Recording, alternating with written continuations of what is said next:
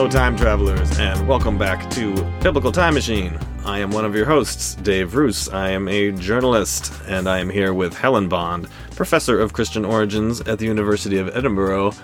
And we're talking about a topic that I know a lot of you are interested in because we've gotten a slew of emails asking roughly the same question, which is, how did we get this Bible? How did we get the books that are in what we call the New Testament canon? Why were the other ones left out? And we have a great guest and a great discussion about that today. Helen, did you know all of this already? I didn't know any of this, what Francis was telling us.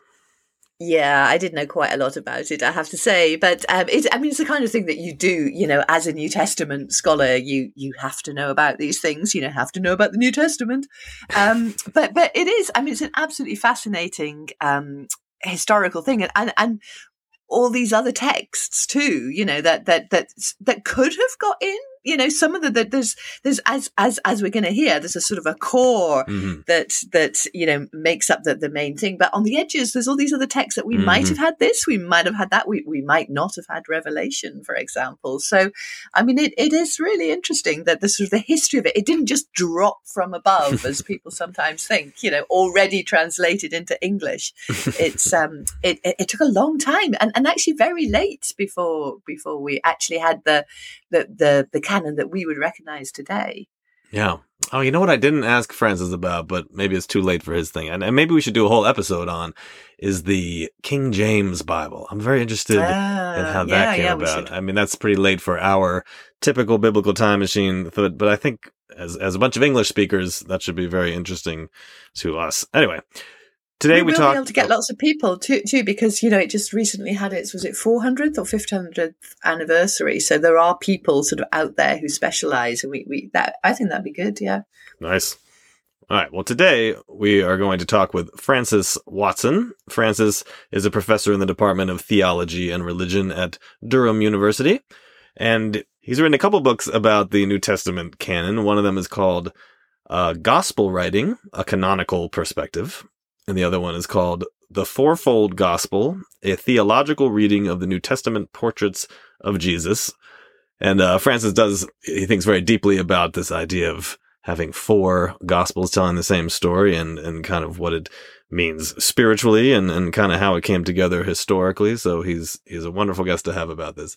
I want to shout out a listener, Harry Hansen. Harry Hansen was one of several people who emailed with the idea of having an episode about the New Testament canon and how it came together.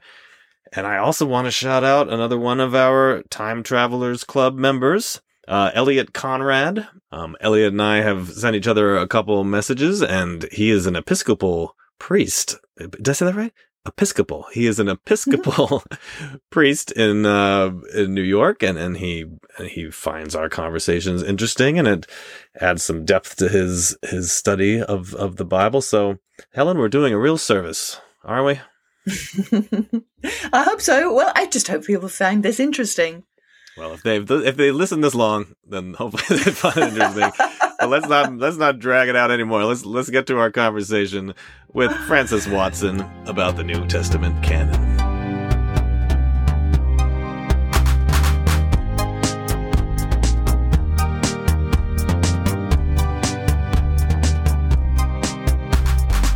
Well, Francis Watson, welcome to Biblical Time Machine. Thank you very much.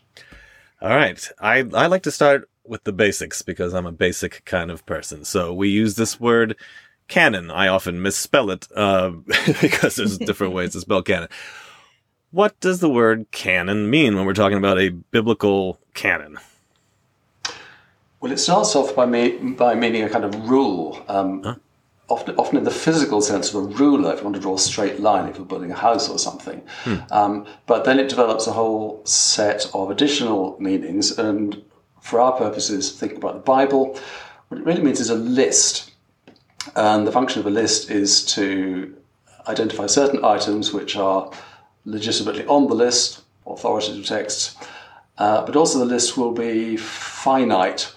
So there'll be a whole lot of stuff that isn't on the list. So the function of a canon is to include the material, the text that you think, or that someone thinks should be included, but to leave others unmentioned and therefore off the list. So being off the list is in one sense as significant as being on the list. But that's basically what a canon is. It is a list of authoritative books deemed to be authoritative by someone. Maybe we'll discuss who that someone is later. Who was this person? Who did it?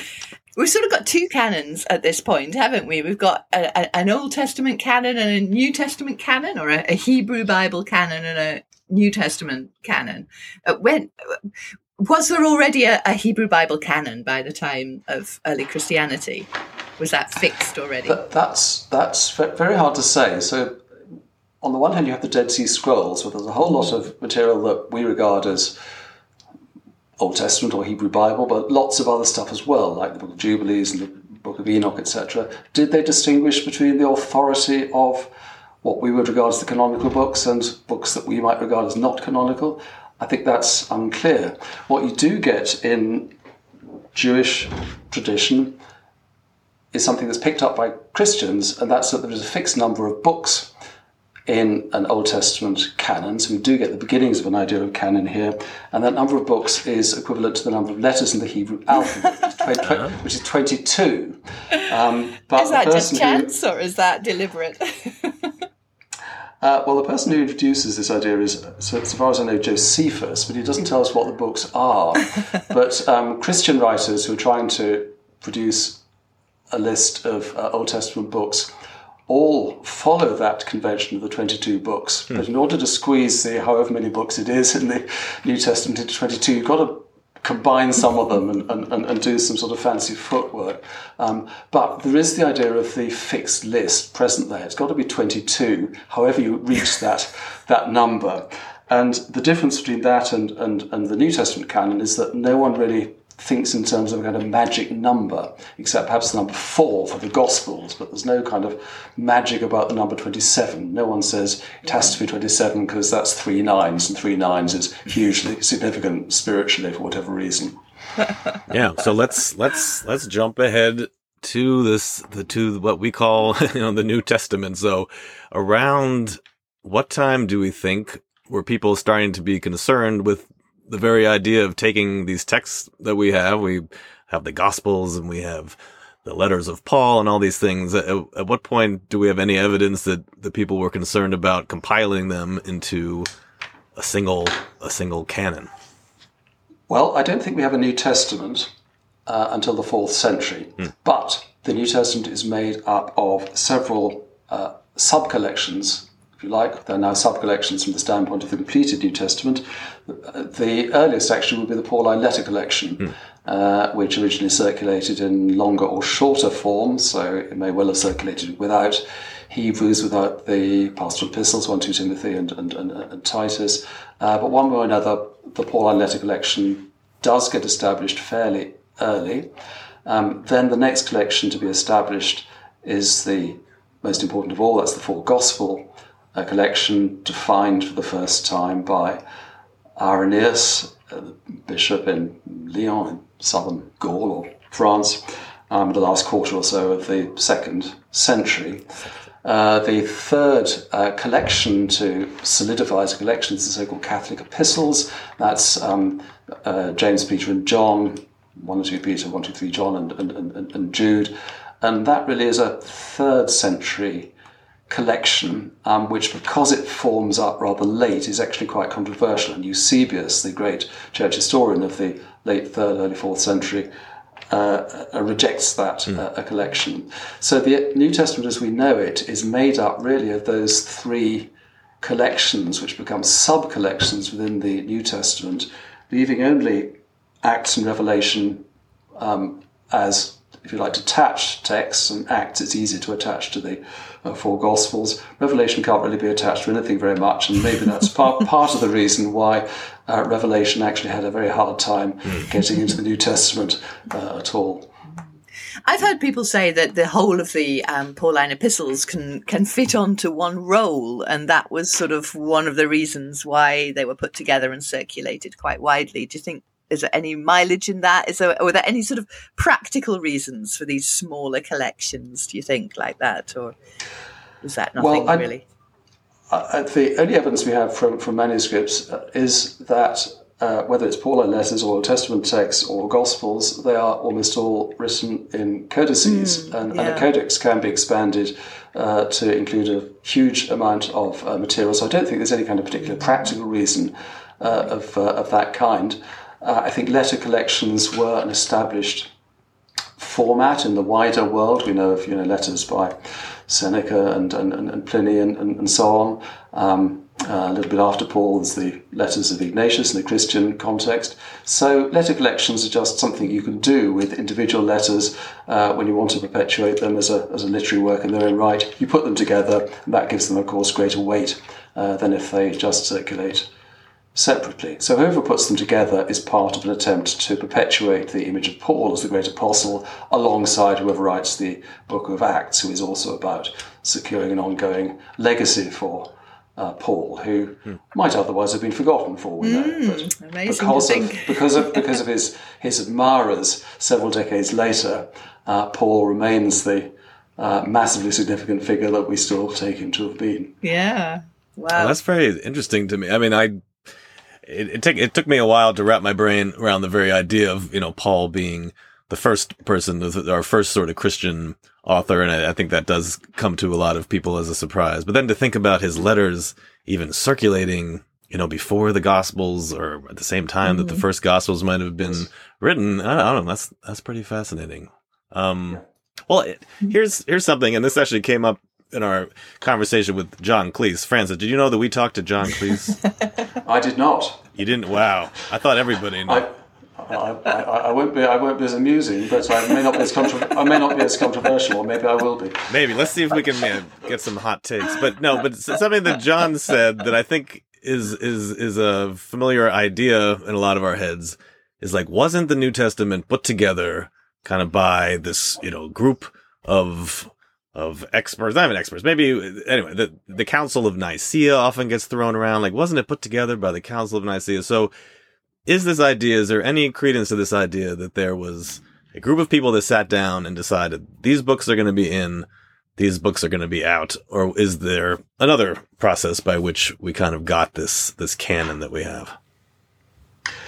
Well, the Council of Nicaea has got nothing to do with it at all, because that was interested in defining who Jesus Christ is, whether he's a creaturely being, as the much derided Arians thought, or whether he's fully divine.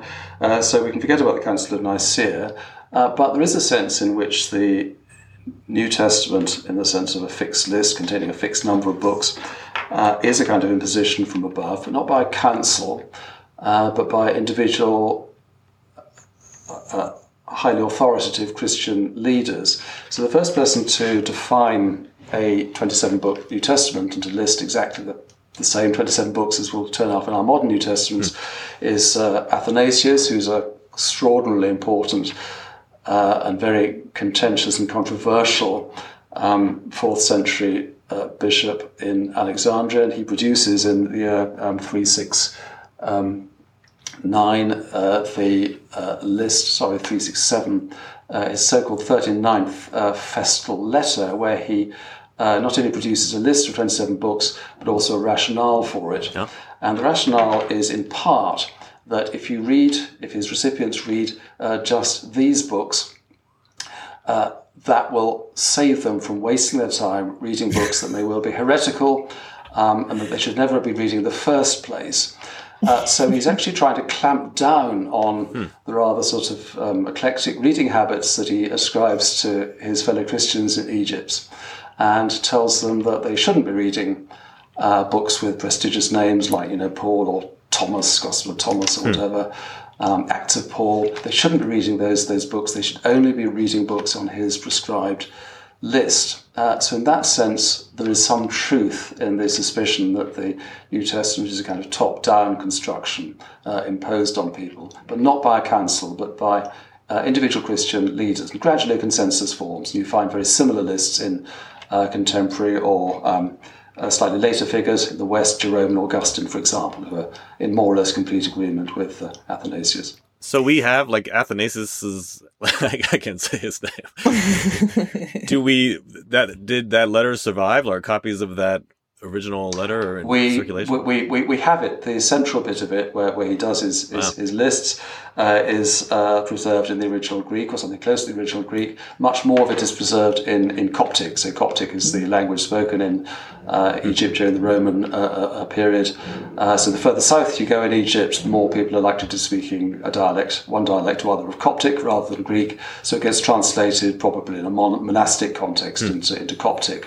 And probably about 80%, maybe even 90% of the letter survives in Coptic to add to that shorter Greek portion. So I want to know more about these spurious, contentious texts. Which were these texts, and do we know much about them? Are they still preserved today? How do we know which ones were being sort of excluded by this list? Well, I get the impression that as the early church grows in numbers during the 2nd century, that there is a massive demand for more and more literature about Jesus or about the apostles, and it seems there are plenty of authors who are prepared to meet those demands. So for every sort of category of New Testament writing, Gospel, Acts, Apostolic Acts, Epistles, Apocalypse, for every category, you have multiple additional works in that same category. So there's a Gospel of Thomas, a Gospel of Mary, Gospel of Peter. There are Acts ascribed to individual apostles. Peter, Paul and Thomas happen to be my personal favourites, but there are other ones as well. There are additional letters. There's even a letter called the Epistula Apostolorum, the letter of the apostles, from all of the apostles together. You can't get more authoritative than a letter addressed by all of the apostles to all Christians everywhere. You don't even have to list them, just all of them. Well, they do get listed. Oh, do you? But they do indeed, yes. And these texts were extremely popular, which is why they get translated into multiple languages. And in many cases, we only have them because they were preserved in translation by communities which were less stressed by their existence than people like Athanasius, who would want to stamp them out and to dissuade people from copying these things and be reducing them any further. So there's a massive amount of this literature. It's impossible to say how much there is, but the New Testament represents, I would guess, a really pretty small proportion of literature written by Christians during the century from, say, 50 to 150. And most of this wasn't heretical, was it? I mean, it was perfectly fine, wasn't it?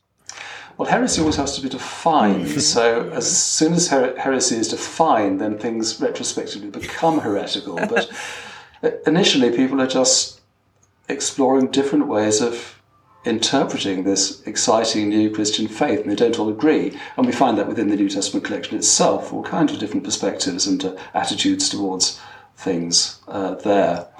Yes, there was just this explosion of literature, especially in those formats that I mentioned, the Gospels, Apostolic Acts, Epistles and Apocalypses. And some of those texts come really quite close to inclusion. So a text like the Apocalypse of Peter is extremely popular and influential for a very long time, but doesn't get in, but might well have formed a pair with the book of Revelation, the Apocalypse of John.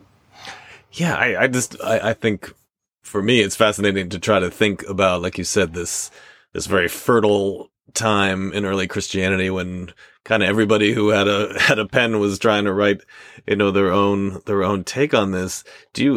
Obviously there weren't that many people who were literate, so I'm trying to imagine, can we reconstruct it all, kind of how these would have been, distributed, not even distributed, but how they would have been read to people? Would people have just been gathered in synagogues or in various meeting places and they said, hey, I got this new text and let me read it to you guys?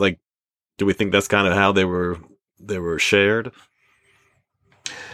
Well, there is a practice of reading Christian gospel literature, at least in a church context. We know that from as early as Justin Martyr, who describes what sounds very like a Eucharistic service, in fact probably was a Eucharistic service, during which not only prophetic writings from the Old Testament but also gospel writings. The memoirs of the apostles, as Justin calls them, were read. So some early Christian literature gets read from really quite early in a liturgical context like that. But I imagine that there are vast numbers of early Christians who have enough literacy, enough reading skills to appreciate reading literature in their own homes. The Roman Empire in general, I'd say, is almost certainly the most literate society that the world had ever known. So there are masses of people there who engage with books one way or another. Even if they can't write, they know about books. They appreciate it when books are read. So in that sense, they are at least on the way towards literacy. So I think sometimes we assume wrongly that that it's only some tiny, 1%, elite 1% who are engaging with books at all, and that simply can't be the case. And we know that because there's such a range of books, some written for people who are not well educated. The Gospel of Mark is written for people without much of an education, I think, to appreciate. The Gospel of Luke and the Book of Acts try to operate on a higher cultural level. So there is a range of different levels, social levels, educational levels, in which people can engage one way or another with books. So would you say the whole canonical, non-canonical thing is fairly arbitrary in the end? I mean, I guess it was important at the time, or at least in the 4th century, and has been important to the church in subsequent centuries. But to scholars looking at early Christian history, would you make any particular distinction between things that are in and things that are out? Because, I mean, presumably some of the things that are out are even earlier than some of the things that are in. They may well be. There's no reason to think that the Gospel of Thomas is necessarily, much later than, say, the Gospel of John. John could be quite late, yeah. It could be quite late. I think I'd resist the word arbitrary, though, because in order for a gospel to get within the 4 gospel collection, it needs to have circulated very widely. So if it's been extremely popular in Egypt or even just the East Mediterranean and hasn't broken through into the Western Mediterranean, if it isn't known really very widely indeed, it will not be on Irenaeus' list of 4 approved Gospels. So that means that a Gospel text has to establish itself in use over a period of time and over a wide geographical area. And for whatever reason, some texts do that. They establish themselves very firmly indeed, and others don't. We can't tell why, but that's often the case if we think of literary parallels or maybe musical parallels. As a musician myself, classical musician, I'm interested in the fact that Beethoven's 9 symphonies are right at the heart of the classical orchestral canon. There are plenty of other people writing perfectly good symphonies in Beethoven's time and before and since, whose names are sort of barely known, like Louis Spohr and people like that. Why did anyone decide that Beethoven was going to be canonical and Spohr not? It's hard to say, but it happened, and I think we have to respect that fact, and we have not to reach too easily to the term arbitrary, because the decisions have been made not just by individuals, but by a whole range of communities which are barely known to us, but they must have been there. So these texts just must have established themselves in very widespread communal usage. So in that case, in that sense, even Athanasius is not being entirely arbitrary, because he's not just selecting texts he happens to like. He's selecting texts which are very, very firmly embedded in Christian communal life. Yeah. No, I think that's a very important point to make, and something I think important for our listeners to understand. That yes, there were people at some point that were making distinctions between canonical and non-canonical, but for the texts to have risen even to that point, they had to have been in wide circulation, and because they were enjoyed and they were popular, and people exactly had received spiritual inspiration from them. All right, so this is something else we've talked about on the podcast, but I know that you have written a lot about the fourfold gospel. So, as we know, we have not one story of the life of Jesus, but we have 4 of them in the New Testament. Is that unusual to have four different takes on sort of the same man's life in the same book, or is it not as unusual as we think? And does it serve a certain purpose? Do you think that was very consciously done? Let's include all four of these, even if some of them tell the same thing over and over again. Well, as I was saying, these four books are the ones that establish themselves firmly within a wide range of Christian communities. So in that sense, no individual sort of chooses them. So Irenaeus is sort of identifying that this has happened and making it explicit for the first time. But you're right, it is a very strange phenomenon. The same story told differently 4 times over. Very much the same story. Of course, massive differences as well, but it is recognisably the same story. And there were trends within the early church where people expressed anxiety about that multiple gospel construct and tried to reduce the authoritative story of Jesus to a single gospel. And one example of that is the 2nd century so-called heretic Marcion, whose communities operate just with what we would regard as a slimmed-down version of the Gospel of Luke, and for them that is their gospel. They don't have other gospels.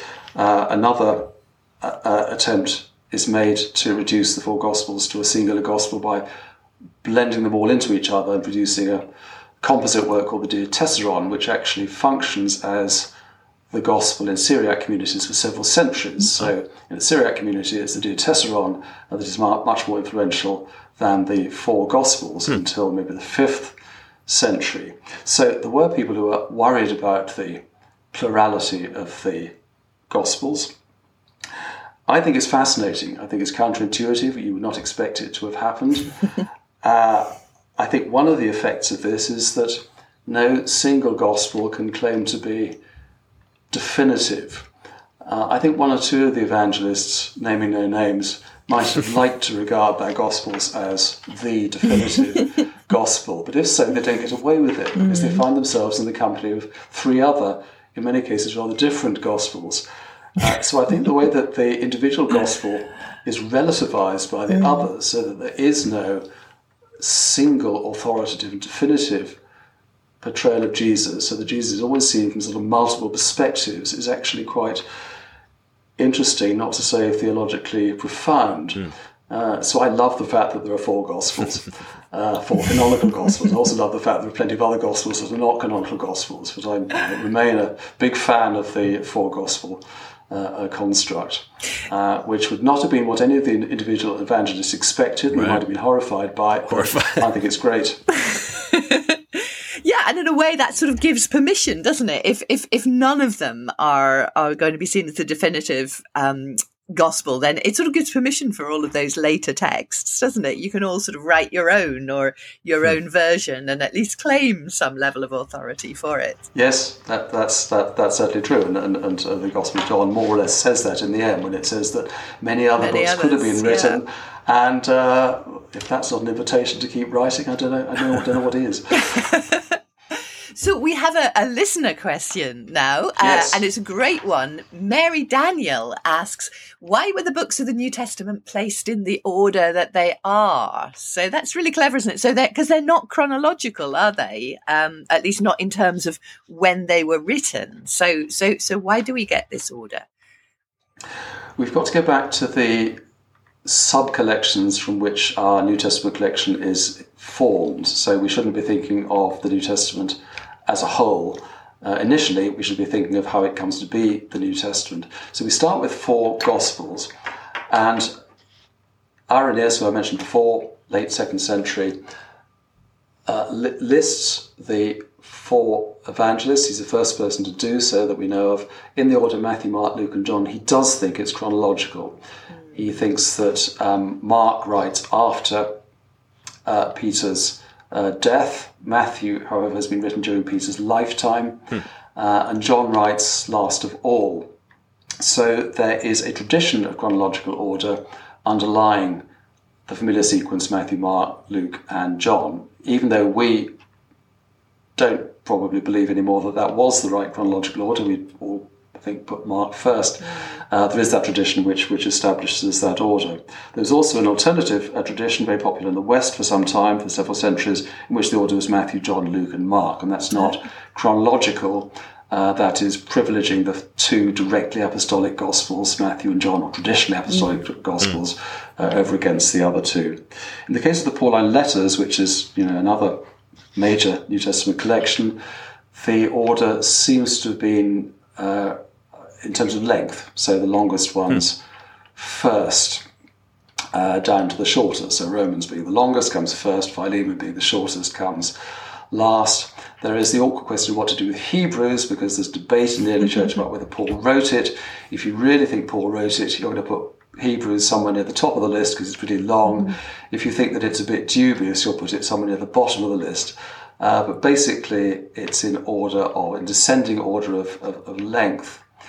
With the Catholic epistles, the third collection, James, Peter, John, but in some versions it's Peter, James, and John, and followed by Jude. So that's privileging the three disciples who, in the certainly the Synoptic Gospel tradition, are given a privileged status, Peter, James, and John, over the others. So there's some influence of that tradition in the formation of that third sub-collection within the New Testament.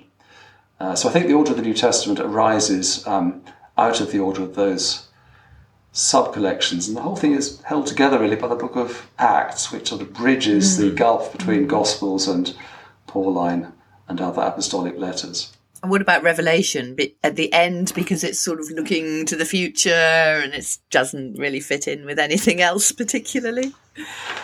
I suppose so. Also perhaps an indication of its slightly marginal status. And just to say a little bit about that, it is a text which Eusebius, as I say, the great 4th century church historian, who's really the first person that we know of to be interested in an authoritative list of definitely okay New Testament books. He's really very uncertain about the book of Revelation, and he's cautious as well, so he doesn't want to denounce it, but he does include very, very long excerpts from a 3rd century Bishop of Alexandria called Dionysius, who is very sceptical about whether the book of Revelation attributed to John, believed by many to the Apostle John, could really have been written by the same person that wrote, allegedly, the Gospel according to John. And if you can undermine a text's apostolic authorship in the early church, that more or less does for that text. So it's not going to get included in the collection. So Revelation may come last, because not everyone thought it should be there at all. And you do get one or two lists of New Testament books in the second half of the 4th century containing just 26 books rather than 27. And if there is a missing book, it's going to be Revelation. Oh, well, thanks for adding that context, because that was something I was very curious about. I think a lot of people are too. It's like, that one seems different. So it's I guess it struck people as different for a very long time. We're not the first ones. All right, so we're having you on because we're going to put together a whole new Bible, and we want you to choose if there were some books that were left out of, that are currently non-canonical. Do you think any of them maybe deserve a spot in the canon? Well, there is such a lot to choose from. A popular choice. So it's not just me and my personal preferences. I'll come on to my personal preferences in a moment. Popular choice would be the Acts of Paul, but probably not the whole Acts of Paul, but the bit that people in the early church and still to this day really love, the Acts of Paul and Thecla, where this young female character, Thecla, is converted by Paul's preaching and kind of becomes a disciple of Paul, but she also develops, more significantly, her own independent trajectory through the narrative. She gets through a range of difficult and demanding circumstances. She's nearly martyred, and she's a magnificent character, and Paul is kind of there in the background. And Paul and Thecla, the Acts of Paul and Thecla, is still an extremely popular text, and so if that were to be included in the New Testament, I'm sure there'd be howls of outrage from some quarters, but many people would welcome it. if I would like to make a personal choice, a text that I'm currently working on and that hardly anyone else is, there is the Gospel of Truth, preserved for us from the Nag Hammadi collection. And I thought I'd just read you, if this is okay, the first 4 verses of this, so you can get some sense of the literary and the theological quality and indeed depth of this text, which I'm one of the few people in the world who's actually enthusiastic about. So here's how it starts, and you can think of the beginning of John's Gospel, which I think has quite a similar tone. So this text begins, "The Gospel of Truth is joy to those who have received grace from the Father of truth, that they may know him in the power of the Word, who came forth from the fullness and the thought and mind of the Father, who is called Saviour," referring to the work he must do for the redemption of those who did not know the Father, while Gospel refers to the revelation of hope, so that those who seek him may find. So whatever all that means, it is clearly rhetorically powerful. It is working with established Christian terminology, gospel, truth, joy, grace, all familiar from the beginning of John's Gospel. This is a serious text, and I love it. And as I say, I'm working on it, and if I can persuade at least a small number, maybe just single figures of people to take it a bit more seriously. Well, our listenership is in the single figures. No, we have more than that. We'll get a few supporters. Nag Hammadi. I think you could get away with that. Yeah. Yes. Are those? I associate the word Gnostic with like Nag Hammadi. Is the Gospel of Truth a Gnostic text, or is that kind of a blurry category? In my opinion, it is not a Gnostic text. Okay. Some people will tell you it is. I will tell you that they're wrong. Oh, I like it. See, now you're taking some hot stances. I am, yes. Francis, we ask everybody this at the end. We do actually have a time machine. I know you're a little bit skeptical, aren't you? But we can take you back to wherever you would like to go, or even into the future if that's what you prefer. Yeah, nobody's done that. No one's been forward. You could go in the future to the time of Revelation, whenever that might be, or we could take you back. So, where would you like to go? Well, this is a very difficult question. I was telling you before this interview, this discussion started, that I was very glad you'd given me time to think about this. Let me preface this, and this will make sense eventually, by saying that I have an interest in the so-called synoptic problem, the relationship between Matthew, Mark and Luke, and I'm one of I think a growing number of people who are sceptical of the so-called Q hypothesis, according to which material in Matthew and Luke that they don't get from Mark is derived from a now lost document consisting mainly, although not entirely, of sayings of Jesus, which was given the title Q, short for German Quelle, which just means source, by modern scholars from the late 19th century onwards. So I'm personally interested in the idea that Luke actually is using the text of Matthew as well as Mark. That may sound as if it has nothing to do with a time machine, but if you just hang on a moment, I hope that it'll make sense. If you presented me with a time machine, I would be very cautious before entering it. I wouldn't want to go too far. So going back to the life of Jesus, yes, it would be tempting, but I think it's a long way. I would not want to travel that far. Lots of bugs and bacteria too. Lots of bugs and bacteria. Oh, great. I think the risk would not be worth taking. I'd also be worried about the linguistic thing. My Aramaic is not fluent. In fact, it's non-existent, so I'll not be able to communicate. So I'm going to go not very far, and I'm going to go somewhere where they speak English. And in fact, I'm going to go back to my own college in Oxford, Christ Church, around about the year 1900, when the Dean Island professor, William Sanday, held a regular seminar, which actually ran over a period of years, the best known member of which, apart from Sanday himself, was B.H. Streeter, who established what became almost a kind of canonical version of the solution to the synoptic problem in the 20th century, according to which Matthew and Luke both have two texts, Mark and Q. I would love to visit that seminar and try to persuade Streeter and Sanday and the other Q's enthusiasts that Q never existed. Oh, wow. I know the room in which it must have taken place. I know the college. I know the city. I would feel at home there. I'd have to dress up a bit differently, perhaps. I can see you now, Francis. Credible member of that seminar, but I think I could operate in an Oxford seminar context circa 1900 and make a few points and then leave. Wouldn't make any difference, of course, because it's already fixed. But I'd feel happier at least to put in a good word for Luke, having used very creatively the text of Matthew's Gospel as he writes his own Gospel. That's where I would go in my time machine. Wow. Very cautious. Yeah, it's like It's a great suggestion. But like an academic butterfly effect. Now I can see you show up, you kind of drop your microphone, you're like, no way does that exist. And then suddenly you come back to our time and there's no books about Q. This never happened. You've totally erased it from history. That would be very interesting. That would be that would have to be a very clever time machine which could actually erase the past that becomes the future when I travel to the past. That's what happens. So I'm very seen enough impressed. movies. That is what happens. Have you not seen? I'm very impressed by your time machine. What's that one with what's his name, Michael J. Fox, where he goes back to the Future? Back to the Future, exactly. That's what happens. It always happens with a time machine. Right. Well, I'll let you know when I've been there what it was like, and what they said. We'll have you back. Thank you. Well, Francis, this has been terrific. I know that our listeners have been clamoring to have a better understanding of how their Bibles came together, and I think you've done an excellent job of shining light on what was a long and complicated process, but we really appreciate it. So thank you, Francis. Thank you, Helen. Thank you, listeners, and we will see everyone on the next episode of Biblical Time Machine. Bye. Bye.